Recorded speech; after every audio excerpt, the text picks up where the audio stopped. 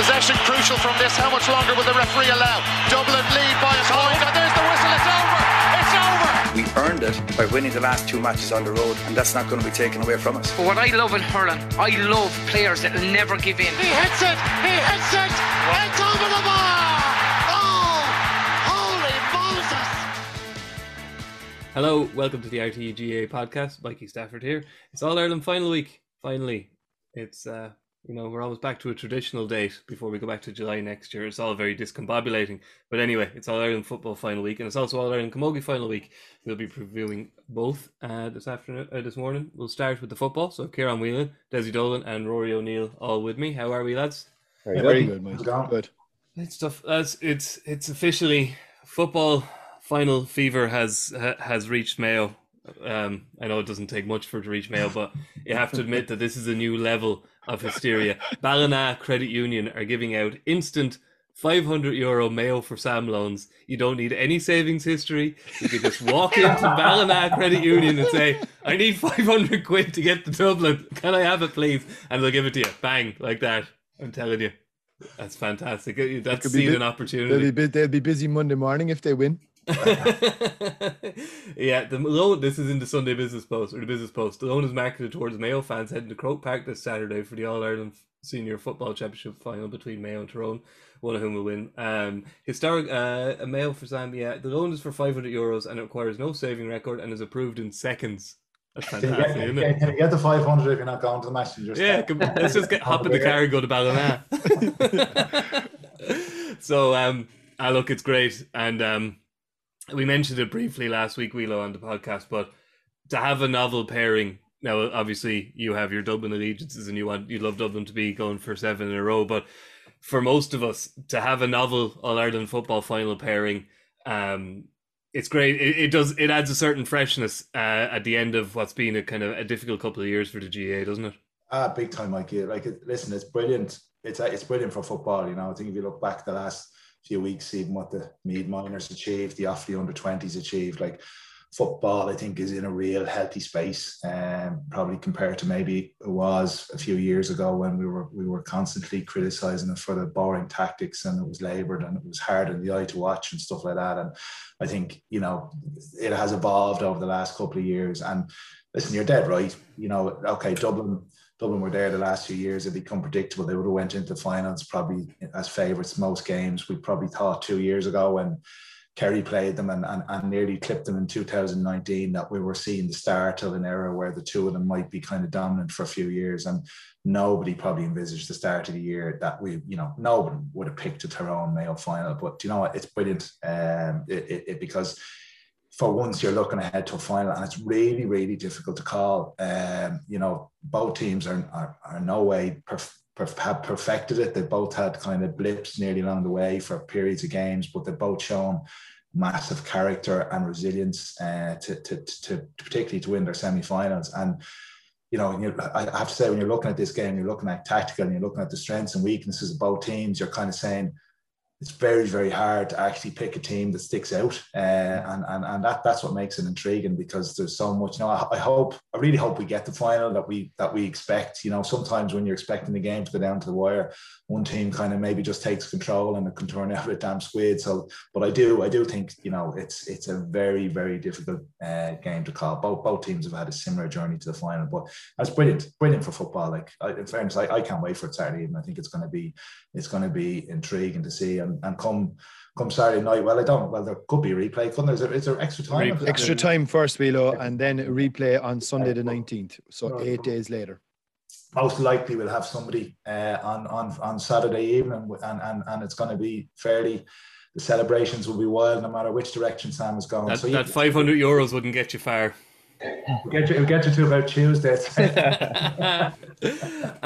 Desi, I think what kind of adds to the novel pairing here is, look, I don't think I'm going to shock anyone here by saying that there's almost a good versus evil element here in the eyes of a lot of GA fans. And this isn't me saying this. This is Una McCaffrey in the Irish Times. She's a Tyrone fan, and it's Tyrone. It's not Tyrone. She mentions that. I I'm fairly sure that if you asked a Mongolian herder a few hundred miles outside Ulaanbaatar this week who he would like to win on Saturday, he'd go for the Connacht champions. The answer is especially clear this year as they line out against everybody's favourite GA baddies, Tyrone. For us Tyrone fans, there's a familiarity to this, just as Mayo fans must be bored with the time-worn deserving narrative. We know 31 counties plus New York and London and the rest of the universe are against us in our endeavours, but hey, that's okay. They really are the Millwall of the GA world, and they embrace it, which I suppose is the important thing to do. Yeah, they love it.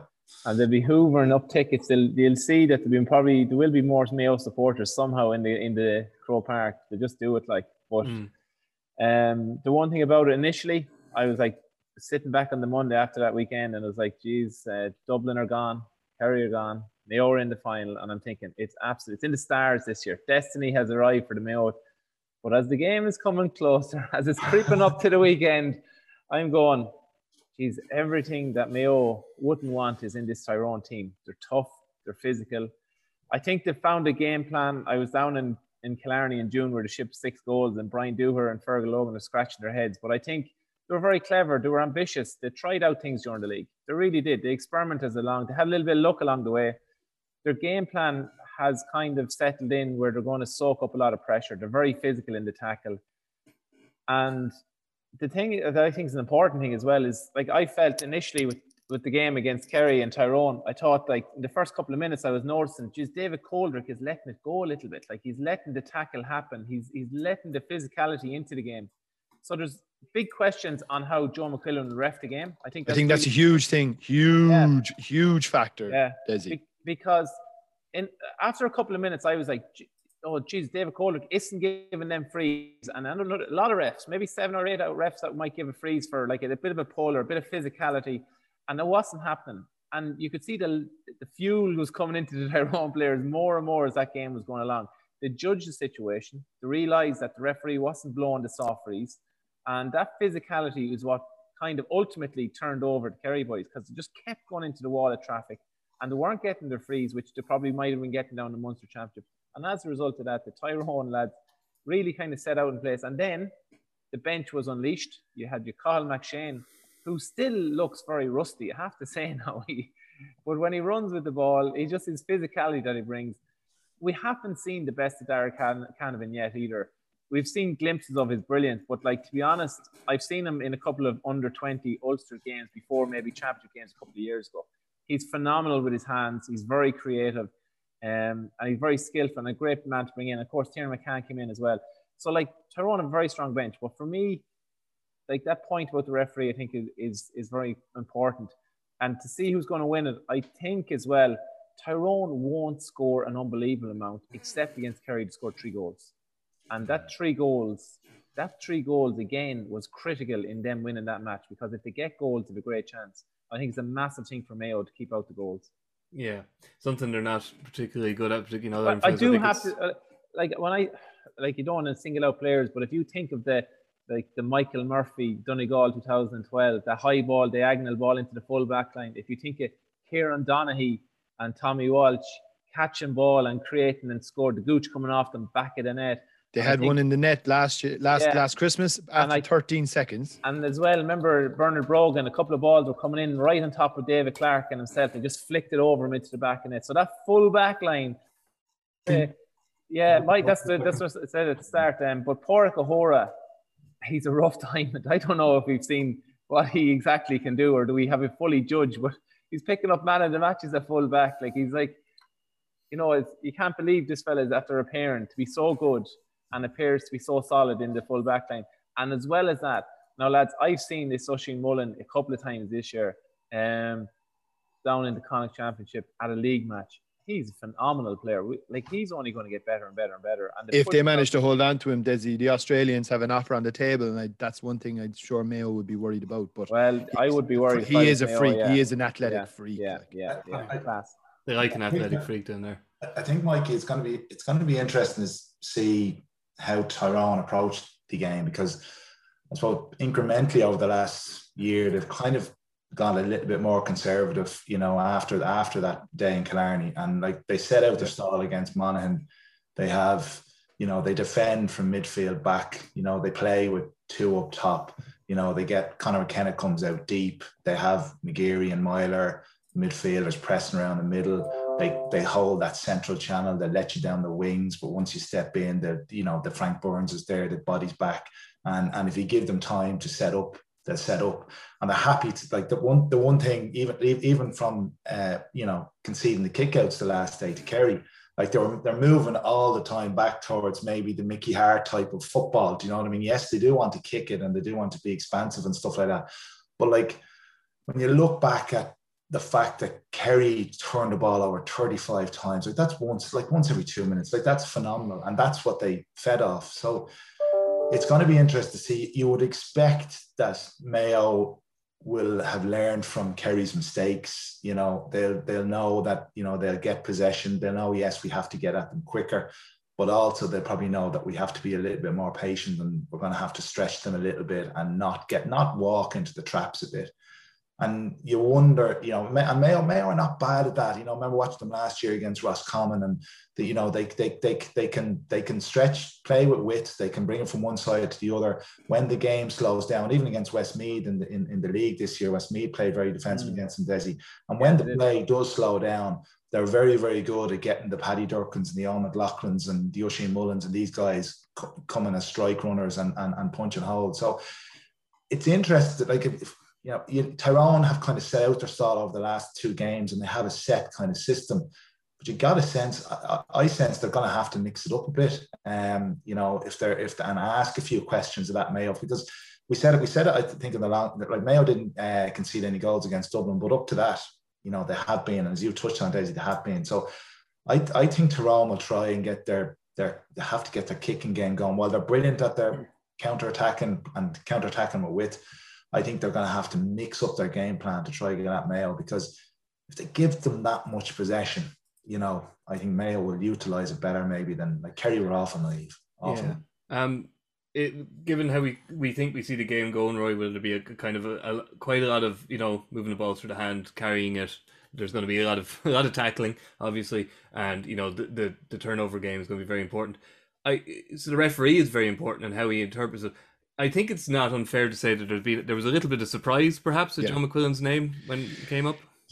I'd say there was a lot of surprise. I mean, why you would have 2 counties competing from the provinces of Connacht and Ulster, and then appoint an Ulster referee, and that's not to cast any aspersions on Joe. I'm sure Joe will do a very impartial job, but when you've got somebody like David Goff sat in the sidelines, who's from Leinster, who is arguably, I mean, the lads might beg to differ, but who's arguably the top ref in the country. I thought it was he certainly has his eyes in the back of his head. Yeah, and it's an interesting one, because, you know, you mentioned earlier, Mikey, about narrative, and, you know, the fact that you've got one team kind of trying to remove a spell, and then you've another protagonist who are probably concocting some sort of witchcraft and voodoo to try and, you know, which is their kind of modus operandi.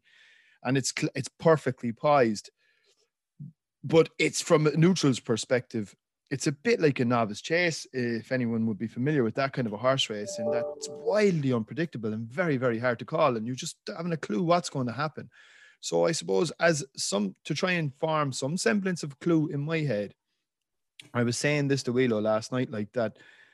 I just had a look at the 2016, the last time they met in the championship, and now there's a lot has changed in 5 years. Of course, there was 2 different management teams. It was Stephen Rochford on one bench and Mickey Hart obviously in the other. But a lot hasn't changed either. And it was quite striking actually how much is still the same, how many of the players are still there, and the styles and the way both teams are playing, how much that has actually still remained the same. But one thing that I thought was very interesting was the officiating, to go back to your original question that day. On one line you had Coldrick. On the other line, you had Derek O'Mahony, both excellent, right, referees in their own right. And in the middle was Goff. And this was a game that was tetchy. It was niggly. There was rows break. There was a massive row right after halftime, which resulted in a yellow card for Lee Keegan and Sean Kavanagh, which ultimately ended up resulting in Sean Kavanagh getting sent off. 10 minutes to go when the game was level. You know, there was a lot of off the ball stuff going on, a lot of late hits, And this is to go back to Wheelo's point earlier on, where he mentioned how that, you know, we're hoping for this, you know, purer than pure final, and that it'll be this great sort of demonstration of football. It may not, but what it might be is just like what we got in both semis, which is a battle, a proper Gaelic football, old school battle. And you just hope that McQuillan, I think it's his last year, and I just hope that he's able to ride that line of, you know, allowing us enough go without it spoiling over, and trying to be as fair as possible to both teams in his interpretation. Does Fergal Horgan do football at all? No, it's going to be very, very difficult for him. And as Wheelo mentioned there again, you know, like it might be the case at times where you will need eyes at the back of your head, because I'd say like the chances are, I think this is going to be unbelievably tight, by the way. And I don't see either team flopping in the way that Cork flopped, we'll say, in the hurling final. I don't really see that. I don't know whether the lads would agree on that. I think both teams might not necessarily play to their potential either, but I do think it's going to be unbelievably tight. It will be an absolute nail biter. I mean, I'm nervous, and I don't care who wins or loses. My armchair analysis of this is that, like that Mongolian sheep herder, I would really like to see Mayo win for a variety of reasons. But my head is, the closer it gets, my head is saying Tyrone, because to me they demonstrated against Kerry a very clear game plan, and they implemented it. And sure, they rode their luck, but they were playing the All-Ireland the favourites for the All-Ireland, and they had a bit of luck, and they scored 3 goals. To me, Mayo's game plan, certainly against Dublin, was less clear to me. It seemed to be soak up as much pressure as possible for 50 minutes and then hope for chaos. And to me, Tyrone just seemed like, even though the management team is newer and less experienced, they just seem a little further down the road almost, which is something I didn't think I'd be saying. Yeah, I think there's something in there, though, in that, Mikey, when you say the chaos. I think when we look at the profile of these teams, we have a tendency to think, you know, Tyrone are psychologically stronger because their track record, and they got to finals in the noughties, and they turn up on the big occasion, and they're mentally tough, and they can win an arm wrestle, and they can, if it bring it down to their level, it suits them. And then we look at Mayo and we think, yes, you know, people look at Mayo and say, yeah, the amount of times they've lost, they've cracked under pressure. But I think this Mayo team is different. I think I don't buy into that at all, because, you know, they've had significant turnover in terms of some of their players. I think they've shown remarkable resilience at times this year, particularly, you know, half-time against Galway, again going against them, not at the pitch of it, you know, came out, turned around, blitzed them. You know, Dublin, I felt at times in the first half they were 1 point away from collapsing, you know, and came out in that second half. And if I was to lean to one thing, what you said, okay, yes, Tyrone have a very structure and they look organised, and we kind of know what they're going to do. That sometimes coming into a final can be a negative as well. And I look at one aspect of Mayo's. We all know how athletic Mayo are, and you feel, yes, if this game goes into the chaos stage, and it all depends on how it's been reffed as well, and how the game has flowed and stuff like that. But the one thing that Mayo demonstrated was that they have the athleticism to actually push right up man on man all around the field, and they show that against Dublin, particularly in that last quarter. And I think if you go back to the Monaghan game, when Monaghan, you know, threw the kitchen sink at Tyrone after being 5 down at half time, and they came out in the second half and they pushed right up and pressed right out on Tyrone. It caused Tyrone a lot of difficulties. So I know, you know, you're saying, did Mayo have a game plan? But I think they came into the Dublin game saying, well, we don't want to concede an early goal. We don't want any sucker punches. We don't want to, you know, and I think they maybe they didn't intend to, but they kind of maybe stood off Dublin a little bit, and they were getting bodies back onto that D, and they didn't want Dublin to, Conor Callan to get in behind them a couple of times and get a couple of goals. And I think, you know, we know little bit of intent in that, and they might have, like, they missed a couple of chances. Look at Aidan O'Shea. Yeah, I was just going to say, like, it could have been 10-6 or 10-7 at halftime, like, you know. So in some ways, I think that, you know, Mayo might have learned it's very, very hard to go with that high press for 70 minutes and really go after teams, and I think Poran has done a great job in trying to maybe look at where are the key points in the game, and that's third and fourth quarters. Where do you have to be at your best in that chaotic period, and I think they've done that quite well. So yeah, it's that's the interesting dynamic of it, Mikey. You know, that's why I feel Tyrone maybe have to mix it up a bit. The fact that they've set out their stall and the game plan is there.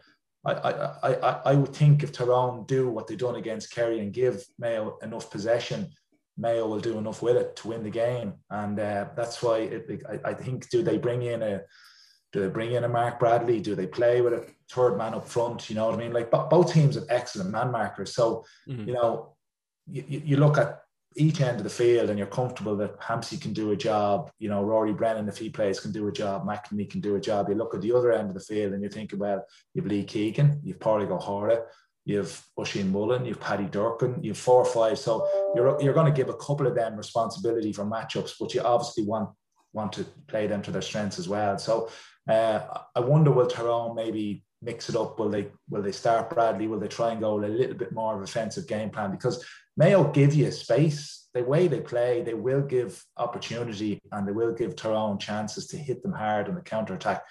And if Tyrone can mix up that game on the counter-attack, because they're brilliant at it. They're probably better running the ball. That's in their DNA, but they've also kind of tried to mix that game up in terms of kicking it as well. And that's probably why we didn't really see Dublin expose maybe weaknesses that were there in Mayo when they do leave you one-on-one and they leave that space inside, you know. Yeah. It's quite remarkable, Desi, when you think about the job James Horan has done second time round. Chris O'Connor has a piece in the Examiner today. He just says he's done the maths, which I think has been done before, but in 3 years, 38 players have made their league debut and 23 have made their championship debut. There's only 11 players which featured against Dublin made their championship debut against Horan in the last 3 seasons, and which logically means there's only 4 survivors from the 2017 All-Ireland final. Like, he has completely overhauled a team that, okay, it was aging, but in a lot of other counties, that wouldn't be considered an aging team. It would be considered an experienced team. But in Mayo, where they have, you know, an abundance of wealth of footballers, let's be honest, James Horan said, no, it's like he just grafts the nettle in year 1 and then he ripped the nettle out of the ground in year 2. And to be going into back-to-back All-Ireland football finals, having done that rebuilding job, is astonishing. It is. I was down in Castlebar twice when watched them played Meath in the league game, and then I was down for the Leitrim game. And to be honest, the game itself was pretty incredible. I was really impressed with the culture of the players, how professional they looked, the panel, the way they behaved, carried themselves. The game went in just like, there was massive changes against Leitrim with the COVID situation, but it didn't affect them one bit. They went out and blitzed them. They could have won by as much as they wanted, really. The game finished up. And then this is where I was just blown away. I was astonished. They threw down the panel of players. So you have your subs, you have the subs that came in and played a little bit of the game, you have some of the starters, and then you have the panel members. And at the end of the match, every single one of them was down the pitch. And depending on the work rate that you did during the game, that's when you finish your running. But they were running 21 to 21 for about 45, 50 minutes. And what he's done is every single player on that panel is doing the same workload. And now, Wheelo, you'd remember being on county panels where there'd be a lad and he'd be eating the jellies and be eating the pasta and he wouldn't be doing a thing the whole time. And he's just sitting on the panel. Happy days. Happy to sit on the bench. Happy to sit on the bench. I've got the gear. And he's back of the coach and have to and he's heading to Coppers with the boys and everyone's chatting. And he's loving life. Like, it's the dream ticket. Like, and in Mayo, I came across the pitch. And Wheelo, you played with Kieran MacDonald the same as I did. And I came across it. Just, Jesus, Kieran, what's the story with these lads? They're going bananas here. And I think, I don't want state secrets or whatever. He says, look, everyone has to do the same work rate. If you didn't do it during the match, you do it after the match. If you were a sub that came on and hadn't reached your target, you do it after the match. If you're a sub that didn't play, you have to get the work in. And if you're a panel member, you're the same as everybody else. I've also heard stories about, I don't know how much is true. That's the next man in philosophy that he implies, Desi, and it probably shows why when they can lose arguably their best ever forward, exactly. It doesn't knock a shot out of them, like, you know. You're seeing lads coming in that you haven't heard of, like, and like Enda Hession, they came in the last day, but like the running power, the athleticism, what James Horan and Kieran MacDonald are doing, they've created a culture that this is the expectation of every single player in the Mayo panel, and we have any amount of them. And if you want to be that player, like your Pádraig O'Hara that comes in, he is ready to go. He is at the fitness level. He has all the work done. You're not waiting for him to develop. And that is the culture that James Horan has introduced to Mayo. And it's quite incredible. I think myself, he's done a great job. Unbelievable job. Unbelievable. I've also heard stories. The game finishes in Mullingar. They head back to Ballyhonus. And the panel members play a match A versus B. So he gets an extra couple of players in to fulfill the match. And that's even after they played a match in Mullingar after a National League game. So what he's done is created a total professional environment. He's 37 or 8 players ready to go at his beck and call any minute. Equally, I would say Brian Dooher and Fergal Logan. And I will say this, Kieran McGarry has been around a while. Conor Myler has been around a while. I don't know what's Sludden. I don't know what's different this year, but they're playing out of their skin, these boys. And I suppose that's what new management gives. And that's why I suppose people were calling Mickey Hart. The professionalism was always there with Mickey Hart. But there was probably a feeling that had gone a little bit stale. And I think they needed a freshness. I think what you're seeing this year is you're seeing some of the lads are reinvigorated. I did not see Kieran McGarry play like anything like he's playing. He's Footballer of the year, number one candidate at the moment. If they win, he's got it. Like he's winning. I will say Niall Morgan, that kick was a joke of a kick the last day. I was like in commentary going, I think it's 73 meters. I don't know, right? Downtown stuff. But I have to say, I think he indulged himself a little bit during that match. I think he needs to improve. His kicking on 45s has been poor. He's missing more than he's getting. Towards the end of the game, when he just needed to wind down the clock, he was having pot shots at the goal from out near the sideline. There was lads standing all around him, scratching their head. He is a good goalie, but he needs to have a bit more discipline, I think. Going into an All-Ireland final, he needs to think of the team. He seems to have a bit of a spark about him, I suppose, and that's the good and the bad side of it. You mentioned the professionalism, and it just struck me there, Rory, that it's hard to get away from the fact that, when Dublin reach an All-Ireland final and win an All-Ireland final, we talk a lot about finances and resources. There's no getting away from the fact we're dealing with like two incredibly well-resourced counties here who can afford to run professional, as professional inter-county setup as you like, and it shows in terms of we will have a feature on the RTÉ website this weekend about their strength and conditioning of the two teams. Arguably, it's the main calling card of both teams is that their fitness is beyond belief. Which means that they can play a certain style of game, and as Desi just detailed, how they do that. Which means you have to get an awful lot of buy-in from lads for an awful lot of time from their personal lives, and there's also all the coaches in the background and stuff.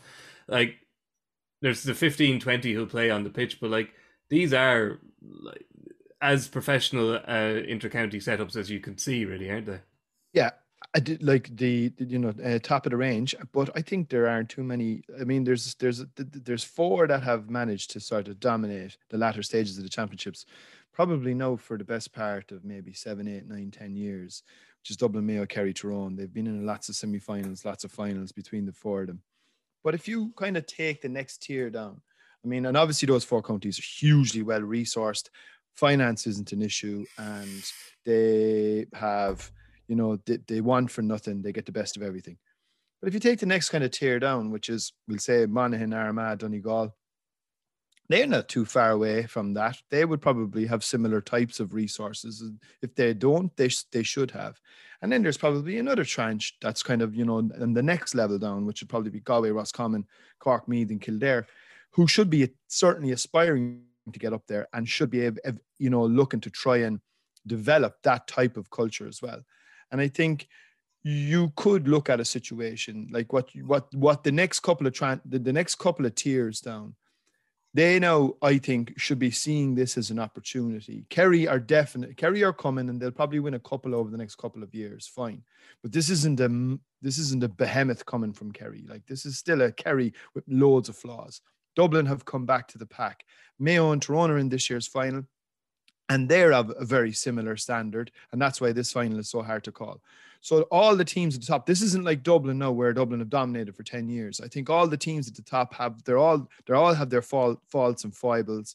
I think the Chase and Pack now should see this as a major opportunity to try and get in there. If the championships restructures, and we won't get into that, affords an opportunity for Gaelic football to really flesh out a top 8, top 12. I think we could be, and fingers crossed for all of us that love it, we could be moving into a really, really healthy era and a healthy period for Gaelic football. And I think that's to be welcomed. Yeah. We've mentioned, obviously, the rebuilding job, Wheelo, of Mayo, and it's not a rebuilding job that Tyrone have done, because, as we said, a lot of those players have been there, but there's been a rejuvenation.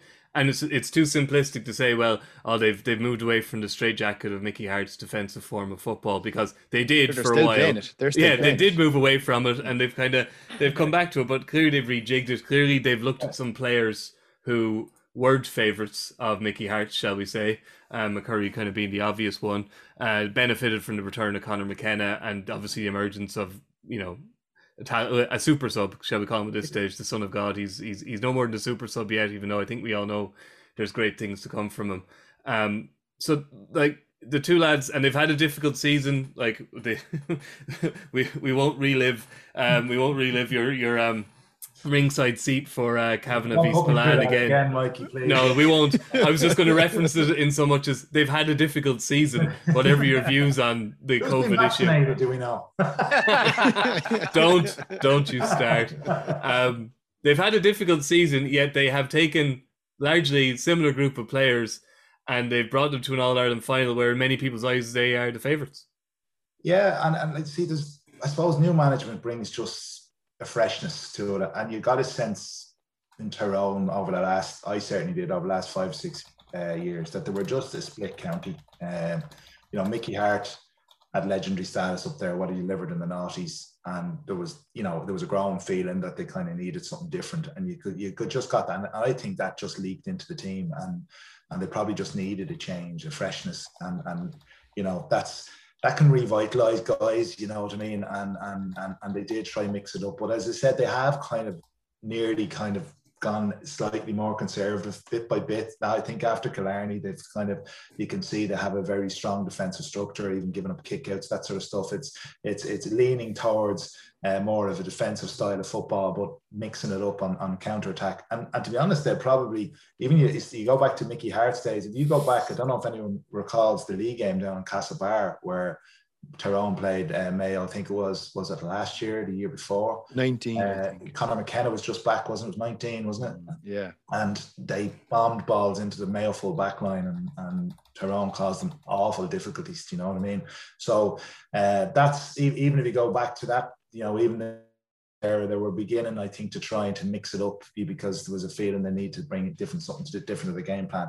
But there is that huge freshness about them, and there is that mental strength. And, you know, I thought it was remarkable the last day, because, you know, it'll be very honest, going into that game, and you were thinking so many lads out with COVID, and, you know, the recovery from COVID and all the stories that we heard and all that sort of stuff. Now, I know they're missing a few, you know, Richie Donnelly didn't play, Rory Brennan was obviously out, Mark Bradley only got a couple of minutes, so they obviously had a few guys that were impacted on it, but the performance was just phenomenal, considering, you know, they didn't, like, let's be honest, they didn't have much time on the training field. They had very, very little time to actually work and develop a plan to play against Kerry.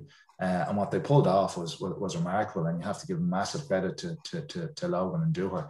And I go back, I think Rory's right. Like, this weekend, I'm sure you've Donegal looking on, and you've Armagh, and you've Monaghan saying, what a chance! No, we that could be us. Could be us. And similar Galway in Mayo in Connacht as well. And it probably gives huge belief and hope that, you know, that dream that fellas dream of around the country, that, you know, do you know what, you know, we'll bounce back into training next year, because if those guys come in on All-Ireland, there's no doubt about we can as well, and that's only good for football. Yeah. We'll look at a few key matchups, I guess, Desi, which is always something we do. We'll start with the Tyrone forwards. I guess it's if you take it that the same six are going to start, which is, I suppose, up for debate as well. It's McKenna, obviously, he made quite the impact the last day, but as we, I think, mentioned earlier, he's inclined to work his way back a bit. Does that mean that, you know, he's not really a man you have to tag full time, because he's filtering back a bit, or seeing as he's, you know, he got 2 goals in a league match last year that relegated Mayo, and he got 2 goals the last day against Kerry, he would seem like a man you'd want to keep a tight enough rein on. he is a versatile player. A lot of his good work done during the year was done out the pitch. Work rate, lads, is phenomenal. Yeah, his work rate's phenomenal. And then he popped up with 2 goals. So then you're going to go, okay, he's after adding that to the game. Well, that's something you need to keep an eye on. To be honest, I have to say, as a corner forward, you know, you throw in your defenders, you throw in the wheelos in the world with the big gloves, catching the ball in midfield, bashing and all that. But you need forwards to win games. And I have to say, going into this, both sets of forwards, it's not like you had your Cons, you had your Gooches, you had the forwards in the both sets of teams this year. While Darren McCurry had a good season, Tom Sullivan cleaned him out the last day. Matty Donnelly, again, like Conor McKenna, does a lot of work out the pitch as well. Like, it's not your classic set of forwards staying in, getting it. Like, the scores are coming from, if you think of Tyrone, the scores 2 from Niall Morgan, Michael McKiernan, cornerback, 1, 2, 3, 4, and 7 got scores the last day. So, like, that's where I think it's an interesting one. Positions, and with this athleticism that we talked about, it's nearly all out the window. The lads are like, Lee Keegan came up from Mayo, he's scoring. You don't know where the scores are going to come from, is what I'm trying to say. Yeah. Conor McKenna dropping out, you need someone to follow him. Probably Lee Keegan is a good choice to follow him, because if you can get Lee up the pitch a little bit as well, it kind of excites people in Mayo as well. Because if Lee Keegan has a good game, it's massive for Mayo as well, because I just think he's such a leader in that camp. Darren McCurry is a clever player. He was very quiet. He was really struggling. Then he sneaks out into the pocket, gets free shot, gets a lovely score. So, like, that's what he can offer. Matty Donnelly is interesting, guys. In full forward line, he's not the most natural mover of the ball. Like, he's not the most, slick. He did a nice dummy against Monaghan, I think it was. But again, a vital player for Tyrone. But again, his best work is out the pitch. Like, so it's a really interesting one. Like, who's going to, like, you need fellas to go and to follow, and that's what they're going to be doing. Like, and stick to the men. I think if they, if they don't start Bradley or whatever, and he even played a little deeper against Monaghan, like, you have to think, if they're going to leave McShane and Canavan on the bench. So your inside two, like, are going to be probably in the first half, Donnelly and McCurry. I agree with you, Ciara. Yeah. Like Tyrone needs to be a bit more offensive this time. The average before the Kerry match, they averaged 18 points a game before the Kerry match. Even in the semi-final, Desi, 14 points in 105 minutes of football. Yeah. It's not, like, I know. Look, goals. The goals. But it's on average 14 points in 105 minutes of football. Like, it's not a lot in a modern intercounty game. Well, it's an average, again, of, they were struggling to get goals going into that game. It's an average of 17, 18 scores. That's what Tyrone will get. Which, I suppose, like, I still think they need to get more. I still think creatively up front, it's not your Canavan O'Neill, it's not your Muggsy up there. It's a bit more limited, but then the game has changed as well. Everything is built on them defenses. The big names, your Lee Keegans, I'm thinking Ronan McNamee, Porrick Campsey, the big names, Kieran McGarry, they're in the defence. You have Oisin Mullen, centre back. The big names are in the defence in this match. Yeah. Tyrone could do a couple of Mayo own goals maybe to bolster their own scoring rate, but we won't go there. It is interesting in that respect, Rory, isn't it? That, the idea of kind of matchups is dangerous, because because as you say, with the manner in which Tyrone play, you don't want to be in the kind of the Gooch situation where you're tracking Philly McMahon 100 yards up the field and watching him score a point and tiring yourself out. So how teams set up and how they allow for these extra players coming back while keeping the men they want to keep up at the right end of the field is it is like, well, we're talking about chaos and these teams being incredibly well conditioned. There's going to be a very interesting sideline tactical battle here as well, isn't there? Big time. And like the matchups thing, I'm not so sure if Mayo will get overly hung up on it. I think they'll identify two maybe three from a Tyrone perspective, and then they'll just I think they'll settle in. I mean, if Tyrone want to make the game ragged and loose and almost like a sevens like type game, and kind of introduce that element of chaos, well, sure, that's grist to the mill from Mayo's perspective. That'll be right up there, Ali. I think Tyrone will actually want this slightly more structured in the way that Kerry kind of fell into the trap, in that concede the kick out, drift back, bottle them up, turn them over, break quickly. That's pretty much their game plan. There's no major magic or secret to it.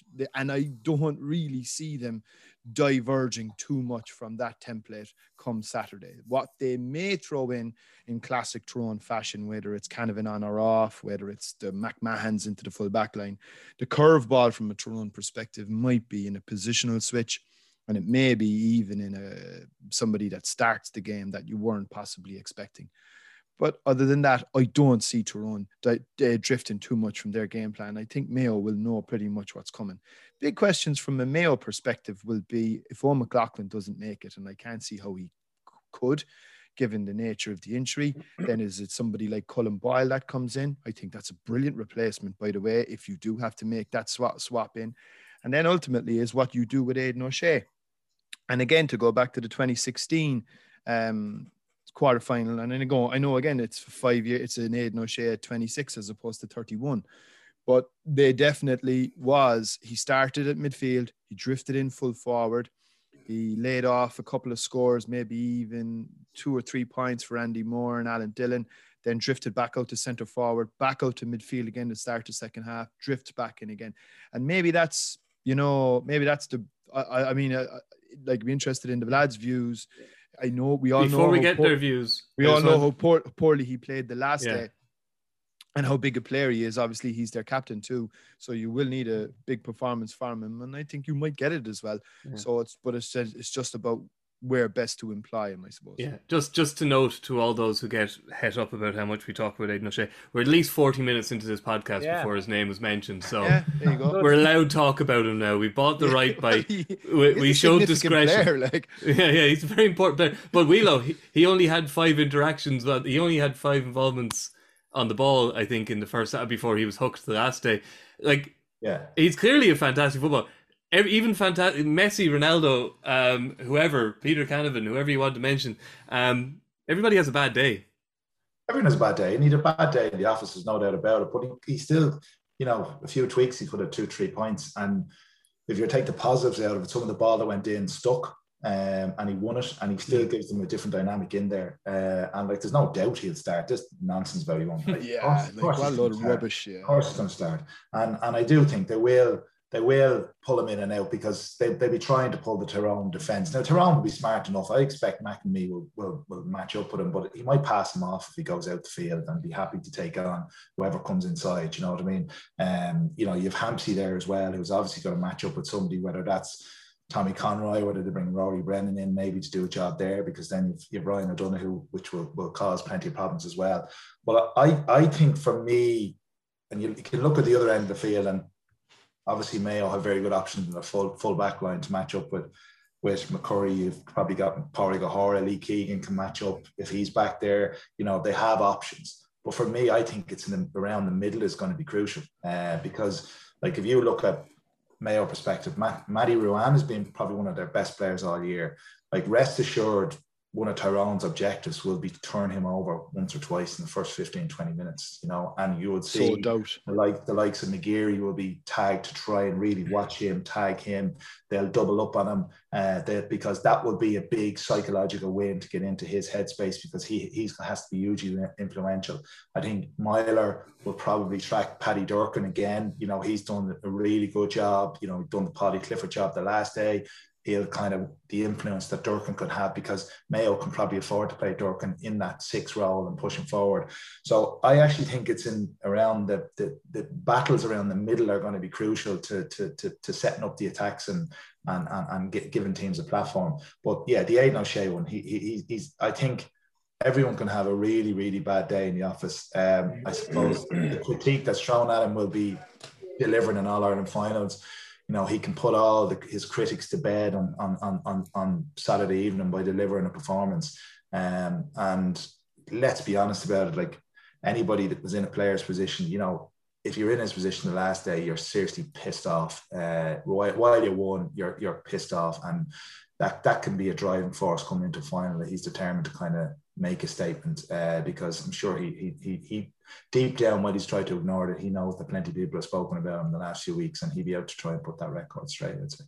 Okay, lads. I think Desi has a class coming up, and Ursula Jacob has entered the waiting room. So we better get on with our predictions here. I'll start. I'm going to upset my fans in Outer Mongolia and say that I think Tyrone are going to win. As I mentioned earlier, my thinking here is they just seem like a team who know exactly what they're doing, and while Mayo also do, there's also the curse. No, I'm joking. I just think Tyrone actually just look like a very well balanced, fully formed team. So I'm going for them. Wheelo, we'll go with you next.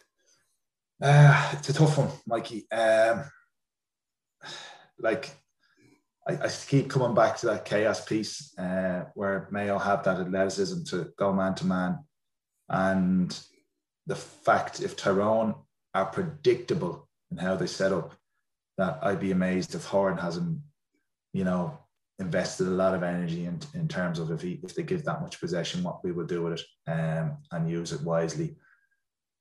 And I think Mayo's time might finally come and they'll just fall over the line. Desi? Just because you're asking me, I think this game is on the knife edge, but just because you're saying predict one over another, I'm just I'm going to pick Mayo because I have friends in Mayo. I've seen them suffer miserably for a long time. I feel sorry for them. I do. They have a fantastic team, fantastic manager. Tyrone equally. But just when you say pick a team, James Horan is astute. He's clever. He's created a great culture down there. Kerry, you mentioned Wheelo at the very start, 35 turnovers. James Horan had an extra bit of time to analyse this Tyrone team. You don't bring it down the channels. You don't bring it into trouble. If you bring it into contact, you're going to get suffered.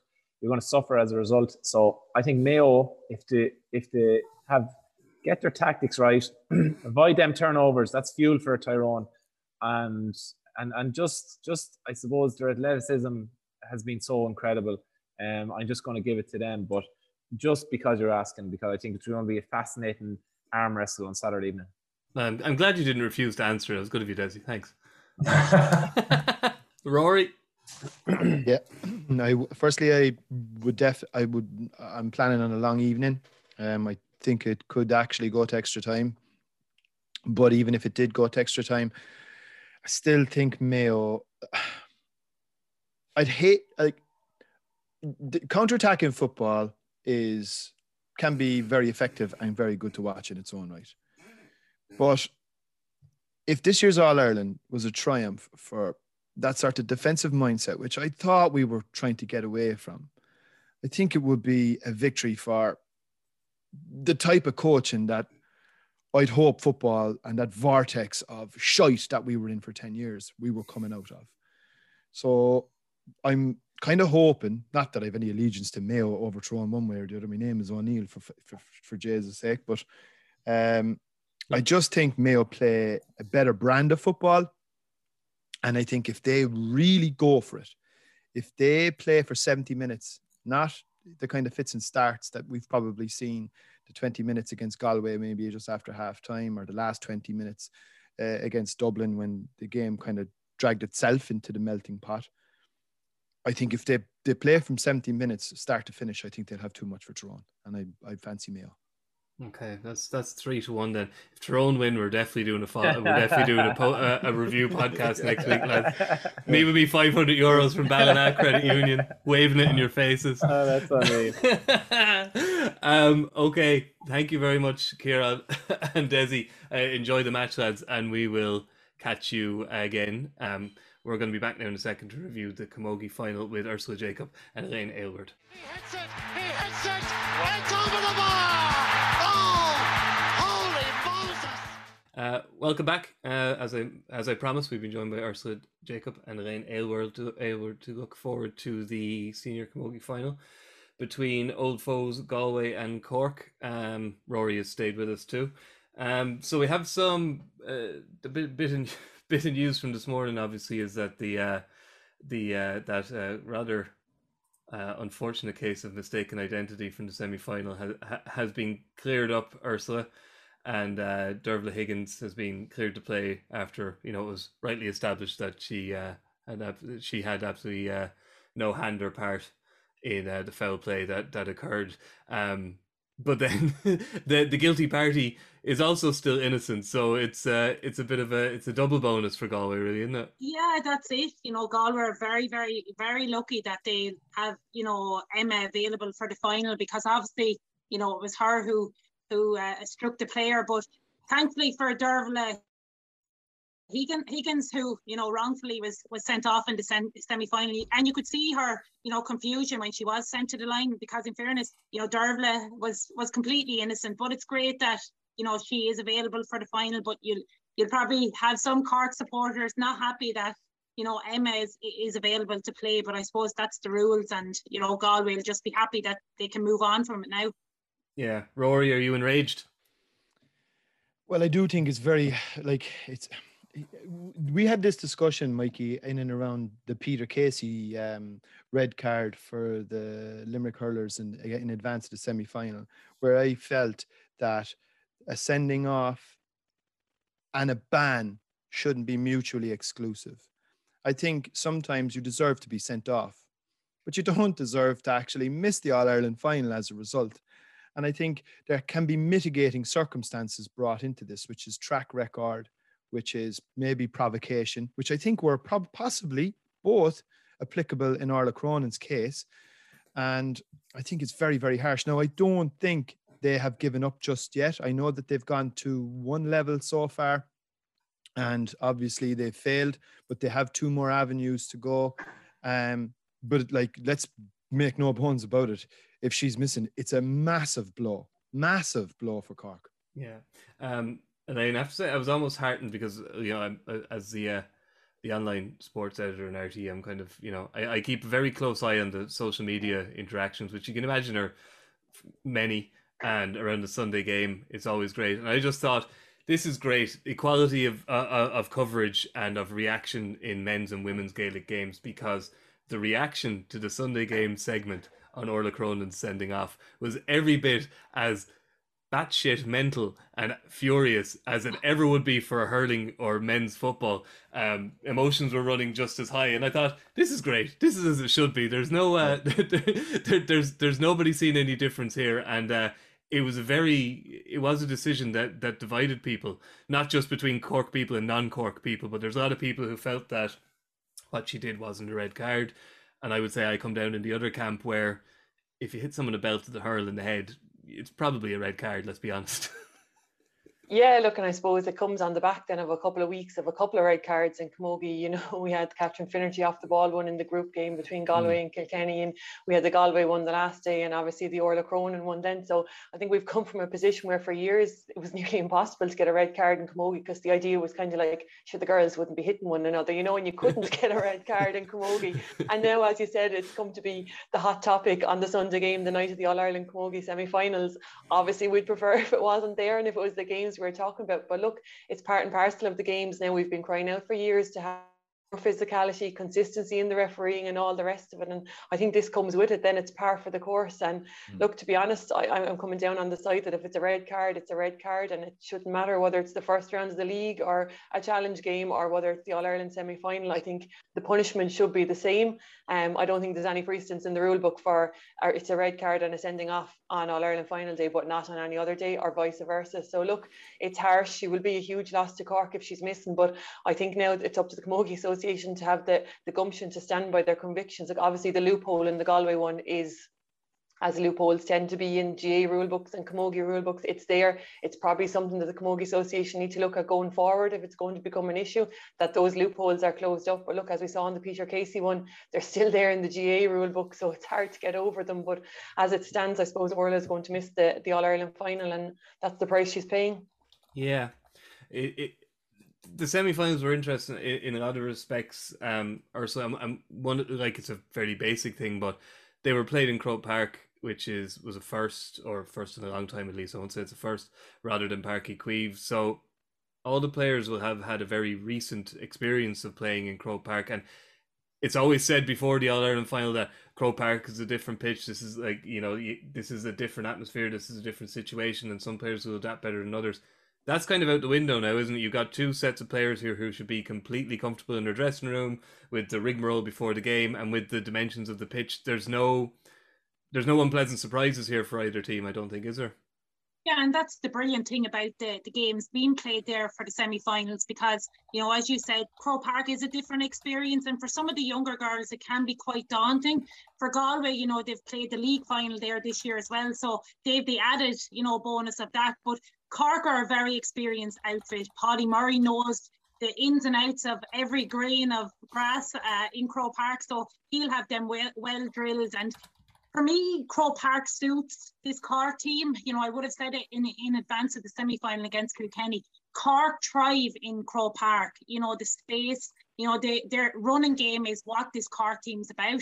The dual players like the Hannah Looney's and Libby Coppingers, they love this kind of space. And then when you have, the likes of Amy O'Connor in the forwards or Chloe Sigerson, they've got so much space in Croke Park. And to me, that is an advantage to Cork, because I think, the bigger the pitch, the more they thrive on. But Galway as well will be equally, comfortable there. Their last, up until the semi-final, their last two games in Croke Park would have been defeats, in the All-Ireland final. So, that win against Tipperary is going to be, would have been, important to them, because, you can kind of get into a habit of losing in Croke Park, and that can be a tough pill to swallow. But now, they got over the line against Tipperary.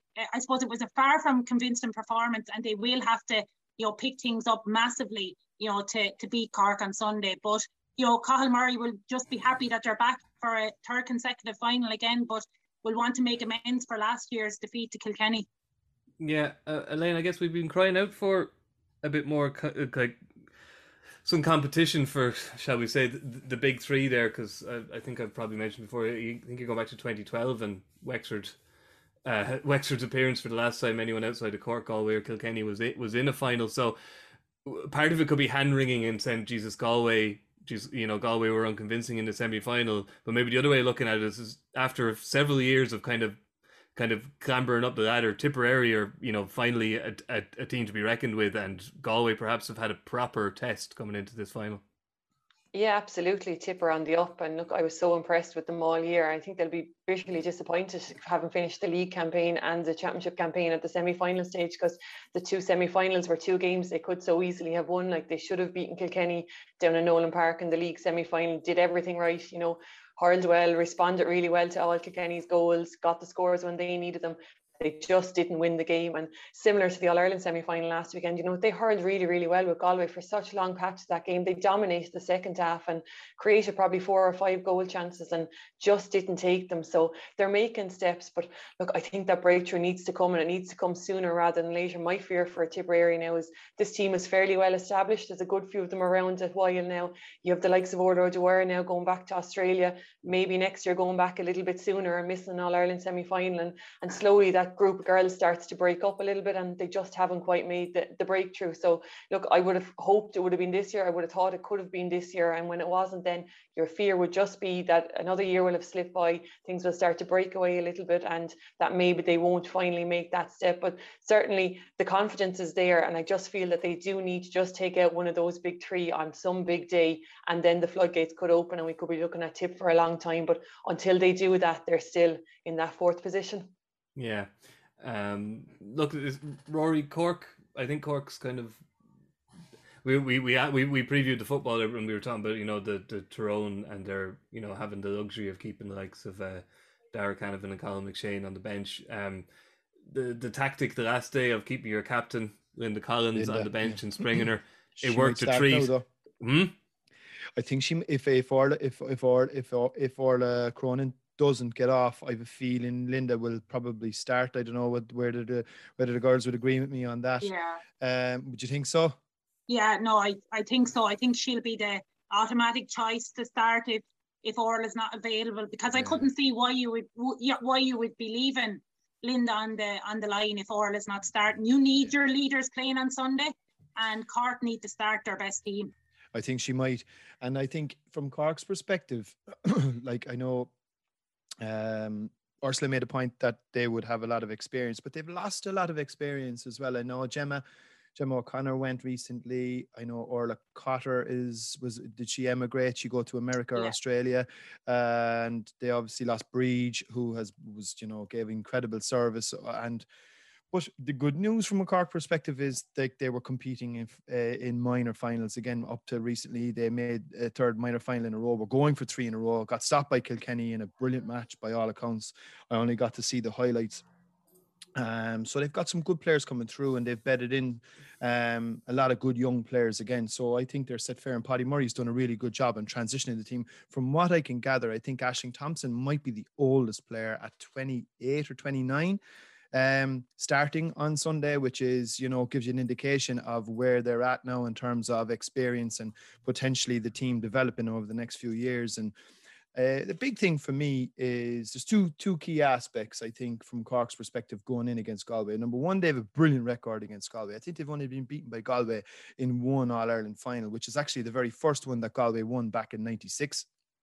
And they've won every time they've met in finals since. So I know tradition mightn't count for much, but it does count for something. The second thing, which I think is maybe slightly overlooked, is there's about 3 or 4 dual players. And with the footballers gone out so early, I think those players now have more or less been concentrating 100% on hurling for the last couple of weeks. And I think that will make a big difference with the Hannah Loonies and, these types of players now concentrating on hurling only. I think that, just sharpens up your game in a big way. And I'd expect a big performance from a lot of those players. And I think it will give them a chance because they'll have it all to do. They arguably came through the tougher side of the draw. People could argue, in fairness, that Galway maybe had the handier side and maybe that Cork are slightly more battle-hardened going in. But I think it'll still be very tight, very hard one to call. And as I said, like with Orla Cronin out now, I think that's a bit of a leveler in my view. But Rory, just going back on your point there about the dual players, in the league semi-final this year with Cork and Galway, when it went to extra time, Hannah Looney actually had to come off in that game. Yeah. Bushed. Absolutely bushed. Because she was completely fatigued. They had played football the day before. So she's not at all fatigued. She's probably playing the best hurling she's played since she's come into the Cork panel. Yeah. And I fully agree with you that them being able to solely concentrate on the camogie, it is a big advantage. A huge boost to Cork. Yeah, big boost. Yeah, I think it even showed in the semi-final. I think Hannah Looney probably had one of her best games from Cork. Libby Coppinger held Casey Byrne to 2 points from play, and Maeve Cahalan stormed into the game. So I think that freshness and the fact that they'd had 3 full weeks to concentrate on hurling, I think really showed in the semi-final, and that's only going to come on again with the extra 2 weeks. Had they gotten over Meath, we'll say in the football semi-final, they would have been playing football up until last weekend, which would have only given them 1 week now to concentrate. Yeah. And they're 3 big players, as you mentioned. So I think that is a big boost, certainly. Interesting that you all raised that as an issue, because to me, I just look back at it and say it didn't really harm them that much for the last 15 or 20 years. But as you get older, again, though, and I think at the higher end of the scale, coming All-Ireland final or a league final, when you're up against the best opposition, you can't afford to be fatiguing in the last 5 or 10 minutes. That's when you really need to kick on. So I think it's a huge boost and a positive for Cork. Okay.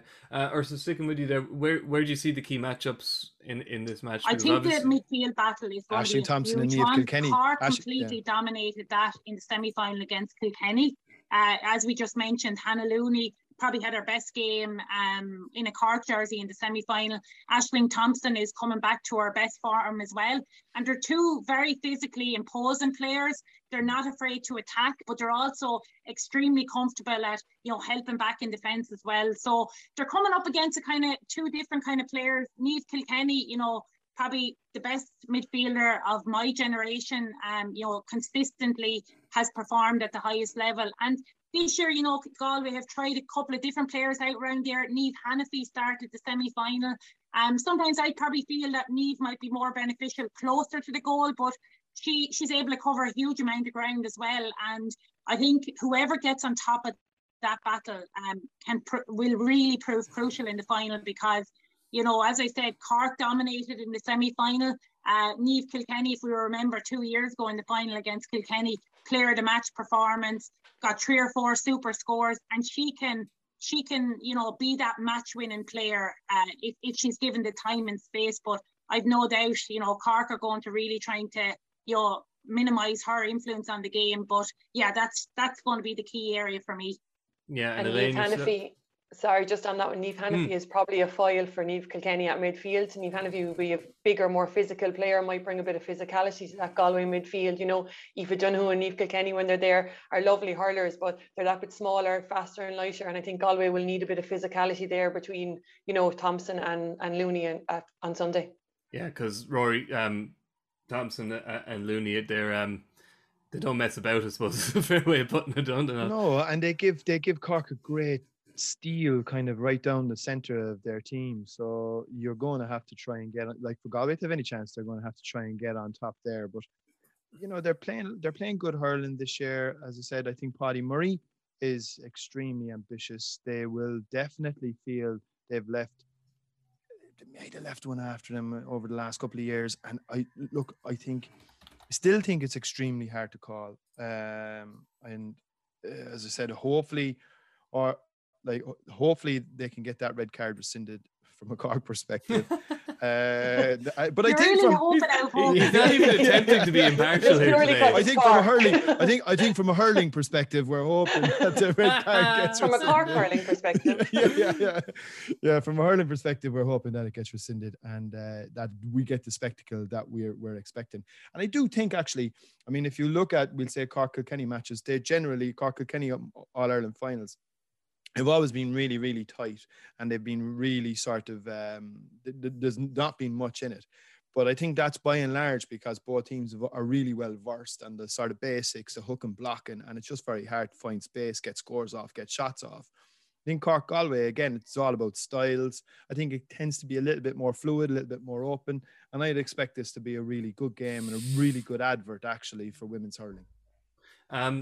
Just looking at it, Elaine, both teams scored, you know, a reasonable number of goals in their group games, maybe 2 or 3 on average.